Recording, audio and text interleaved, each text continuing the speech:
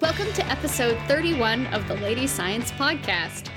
This podcast is a monthly deep dive on topics centered on women and gender in the history and popular culture of science. With you every month, as usual, are the editors of Lady Science magazine. I'm Anna Reeser, co-founder and co-editor-in-chief of Lady Science. I'm Layla McNeil, the other founder and editor-in-chief of Lady Science. And I'm Rebecca Ortenberg, Lady Science's managing editor. Before we jump into the episode, a little update on our pledge drive from last month. We did not reach our goal, so we're not able to do everything that we wanted. But we did get a significant boost in monthly pledges, which goes a really long way in helping us maintain a budget, making sure that we can pay all of our writers on time and pay all of our editors on time. And so I just wanted to extend a very big thank you to everybody who helped us out, either by pledging or sharing our drive and Lady Science with their family and friends. We do take pledges all year round. So if you weren't able to pledge during the pledge drive itself, you can pledge anytime. We're always accepting them. So Yes. And I feel like this brings us closer to like reaching the point that we want to be at. Even if it wasn't everything we hoped and dreamed, but nothing is these days. Yeah. And I mean, we understand that this is like real hard times for lots of people. So we're grateful for everything that we got and what everybody did. And we really also hope that everyone's just doing okay out there. Yeah. And how are my fellow hosts doing today? I laugh because I know the answer to this question. Basically, our voices are meat suits animated by our ghosts at this point. I think our souls have left our bodies. Yeah, this is Anna, or what's the essence of Anna, wisping around, broadcasting to you live from my shell of a body. Yes. I exist in time and space, and that's really all I can say. Yeah. Man, this is a weird energy to start the show. It is. Everybody's got weird energy right now. Everybody does, yes. So I guess all we can do is embrace it. Let's just ride that wave until the end. Exactly. And I will admit that this podcast is built around one of the sources of my weird energy currently, which is my own professional anxieties. And this is going to sound weird, but it does make sense because I do work in museums. I've been thinking a lot about gender in science museums because of COVID, which are not necessarily something that you might think might go together, but turns out they do. Like so many fields, museums have been hard hit by coronavirus shutdowns.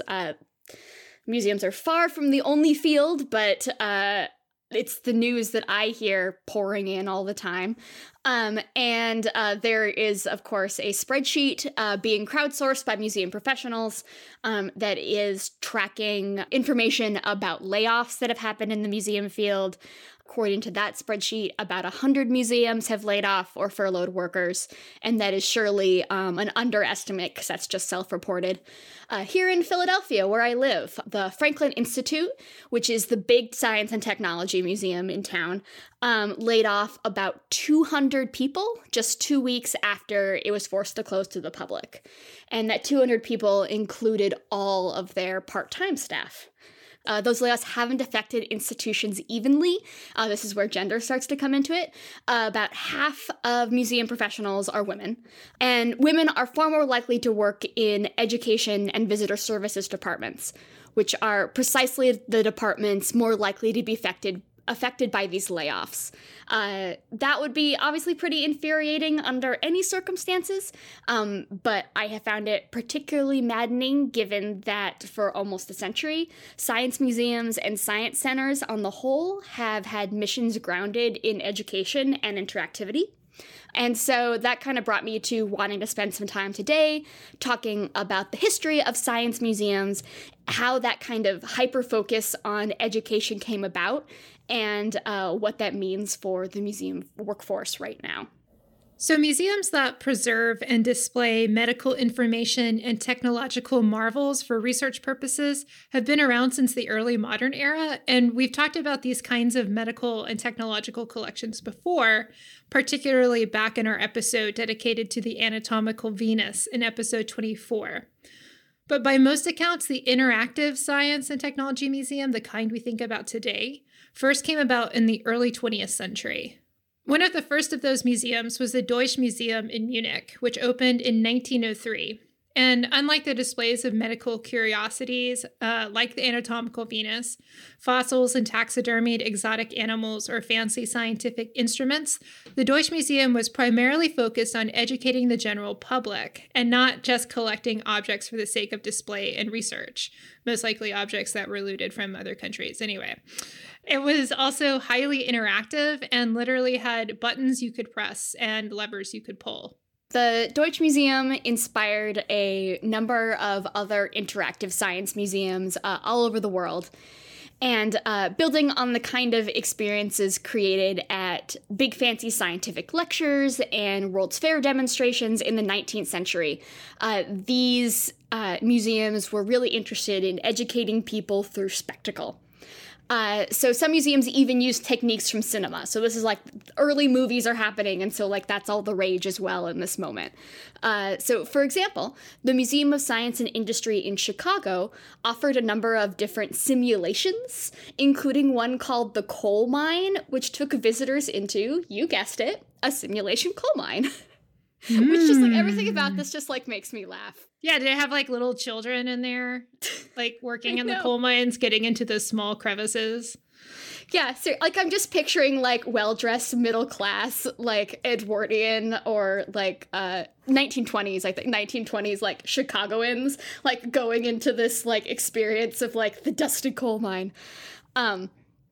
It cracks me up, which just like cracks me up, but isn't that different, honestly, than some kinds of simulations we still have today in museums? So like, yep, we're still doing this stuff.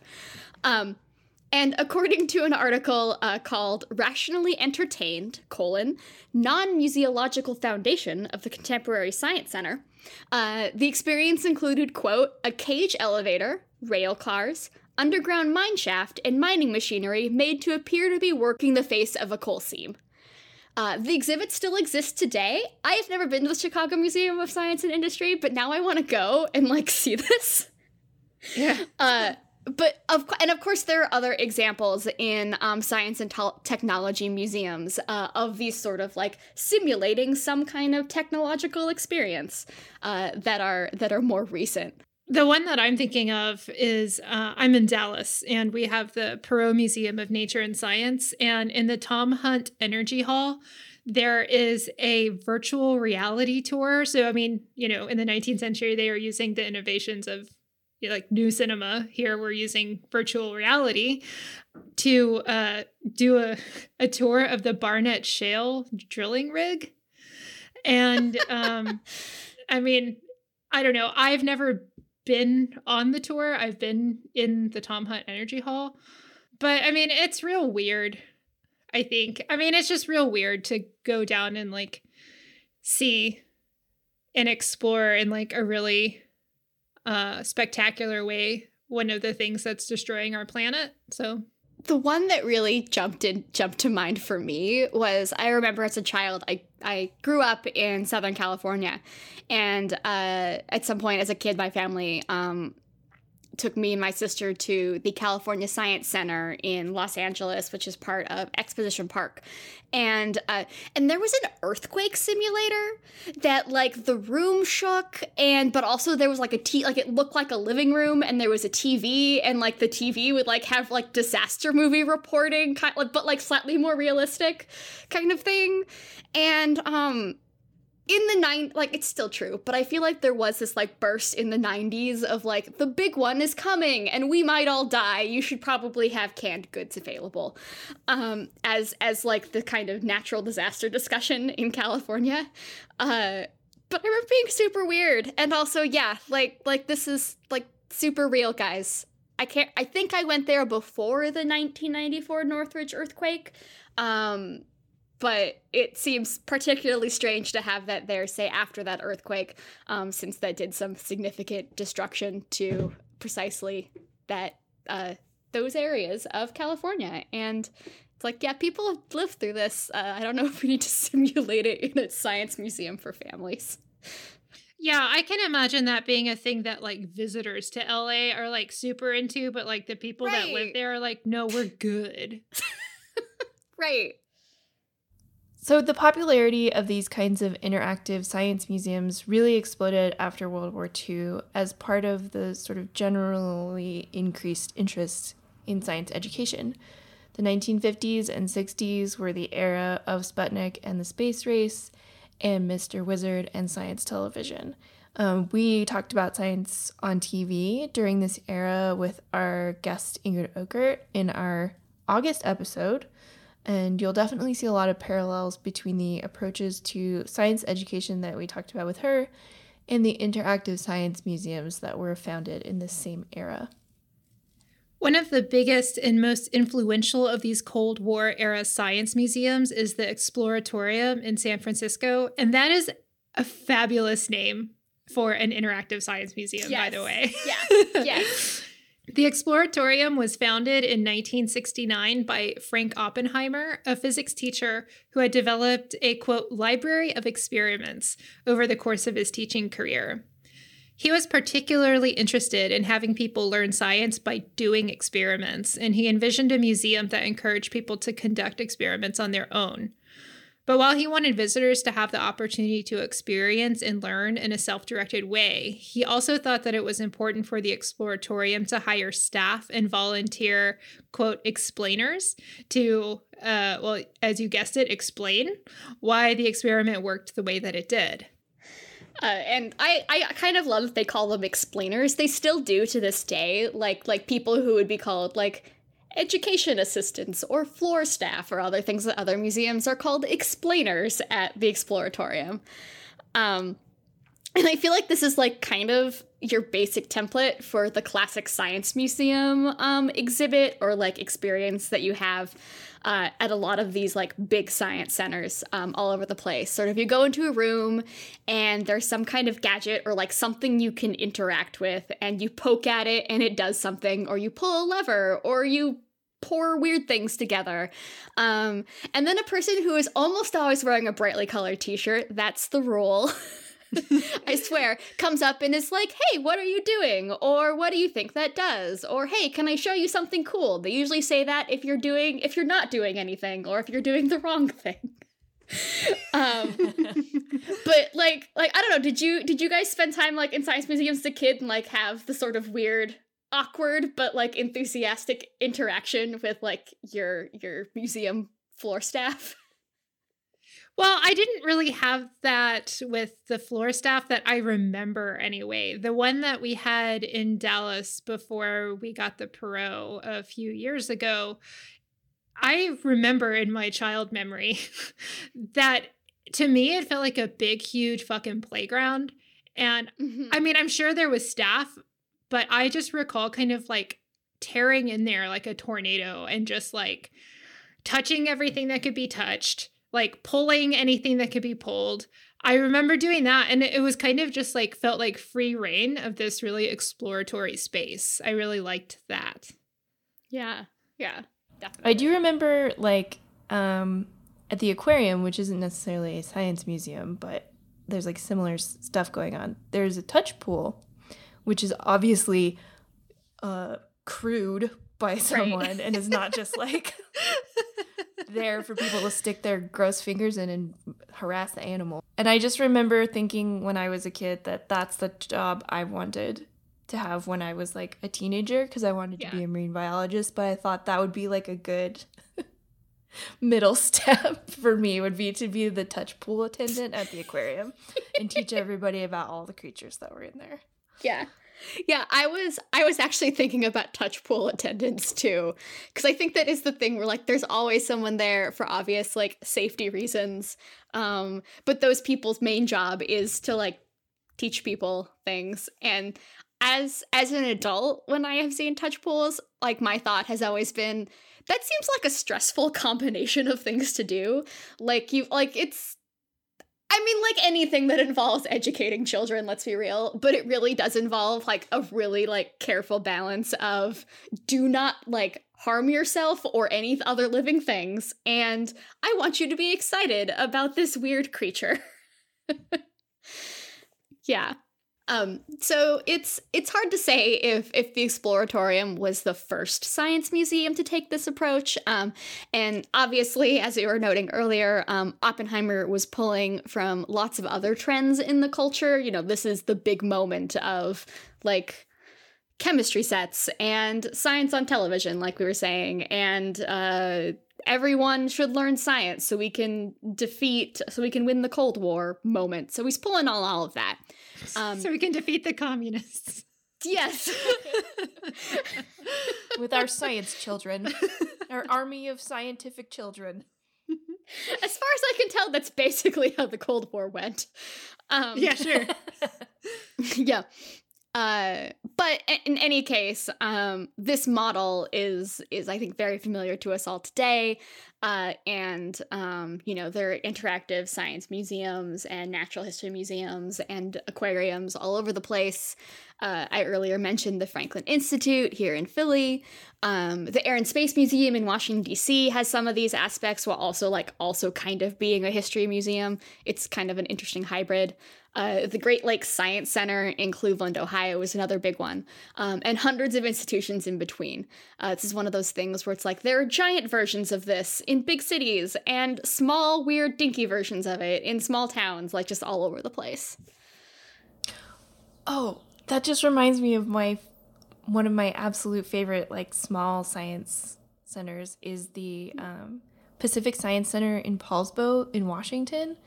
It's just like, it's this really tiny marine biology like center, like learning center. I don't know if you would call it a museum, but they have lots of like open top tanks where they raise different kinds of like coastal sea creatures, and like it's all kind of like it's more guided. There are people there to explain stuff to you because there's open top tanks of sea creatures. But it was like the place where I learned what a sand dollar looks like when it's alive, because I'd never seen one before. They're purple. Some of them are purple.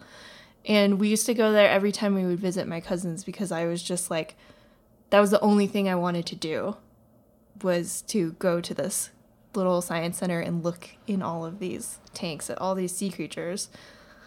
Anyway. Speaking of open tanks, in Animal Crossing, you get to build your, like, populate your museum on your island. Yes. And there is a marine section of the museum, and it's just, like, full of these open tanks. It's the most relaxing thing. Like, I'll just go with my little character and post up in the marine area and just, like, watch the water move on top of the tanks. Sorry, it's another COVID thing. Yeah, sounds really soothing, though. It is extremely soothing. That is also, like, I know not, like, especially big museums. Like, I think the Getty has gotten, like, really connected, like, has created Animal Crossing content because of, like, you can build your museum and stuff, which cracks me up. Everybody's just like, wow, I wish I could go to a museum or an aquarium. Yeah. Look at something outside my house. That would be so true. cool. Back to our history of science museums. Back to the actual podcast.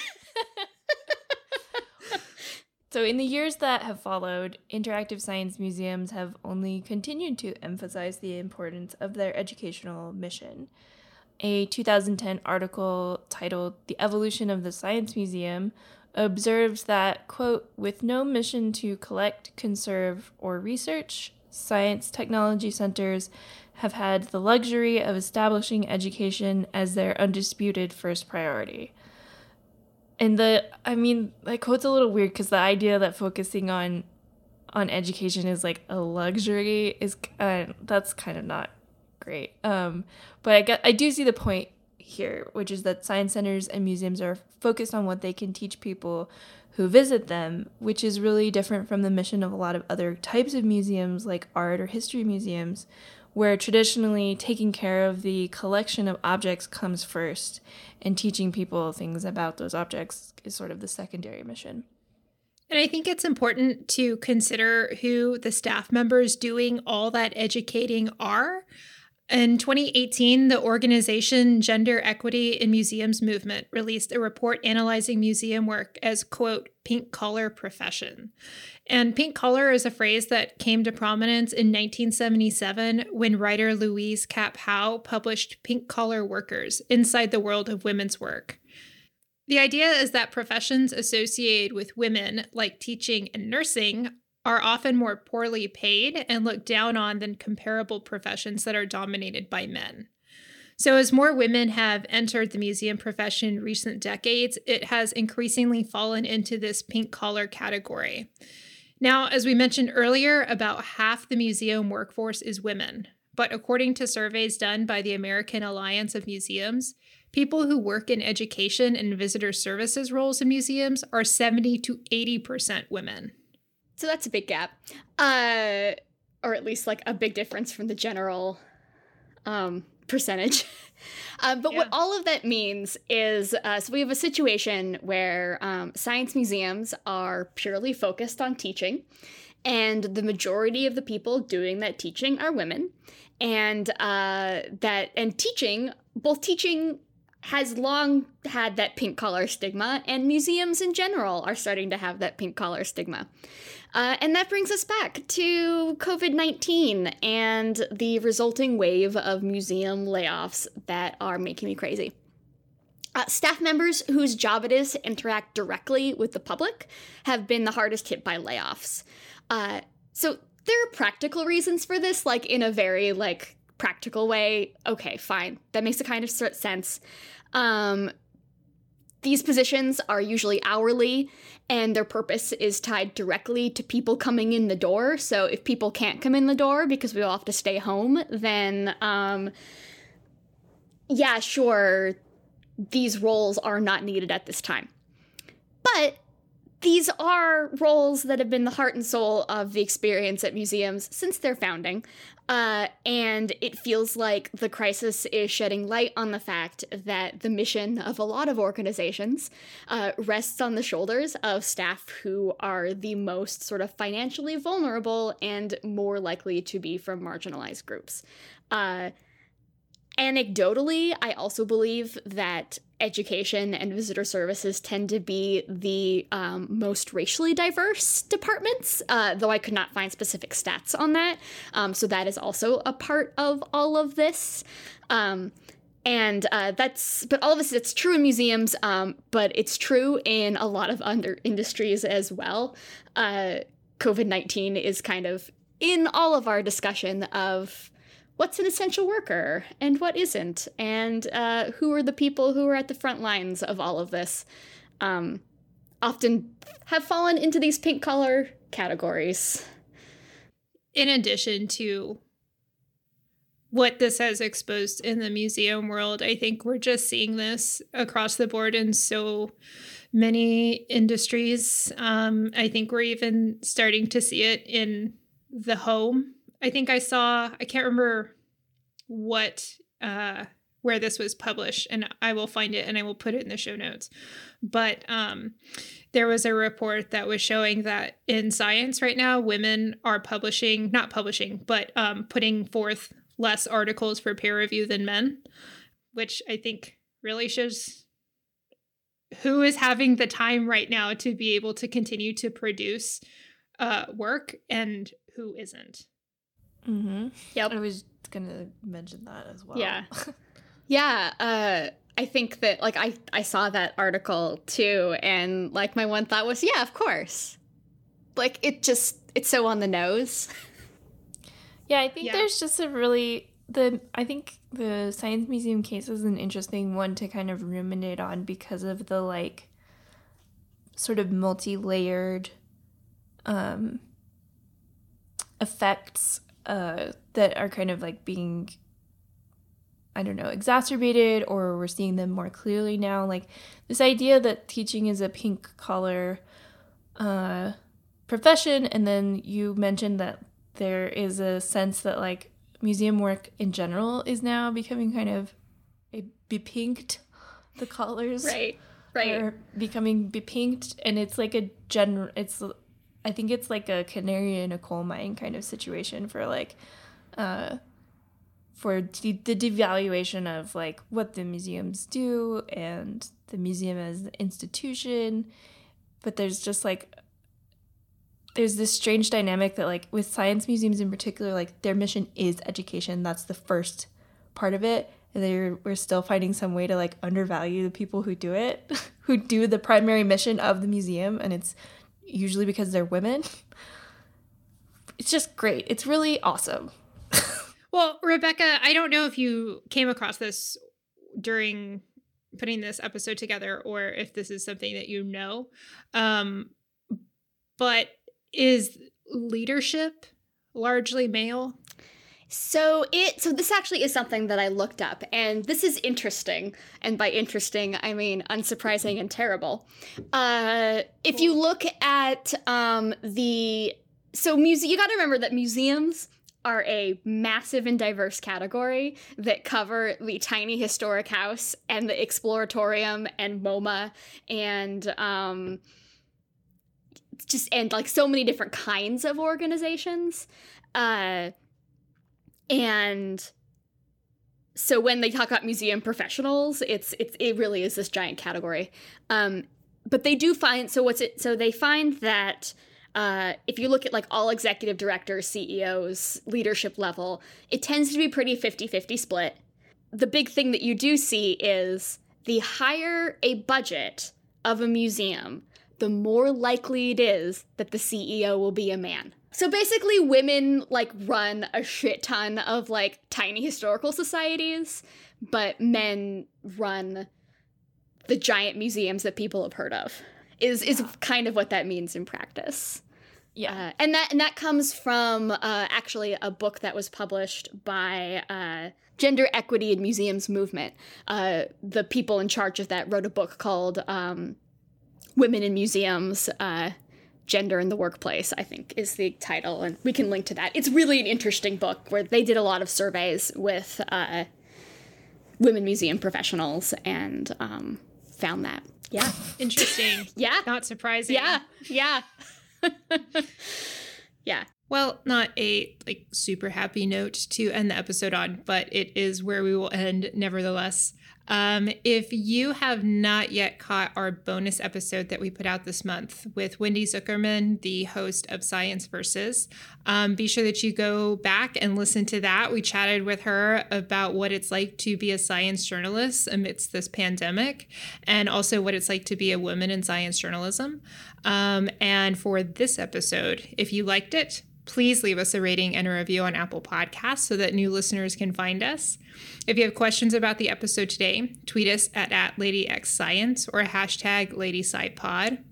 For show notes, episode transcripts, to sign up for our monthly newsletter, pitch us an idea, and more, visit LadyScience.com. And we are an independent magazine, so we depend on the support from our readers and listeners. You can support us through a monthly donation with Patreon or through one-time donations. Just visit LadyScience.com/donate. And until next time, you can find us on Facebook at LadyScienceMag and on Twitter and Instagram at LadyXScience.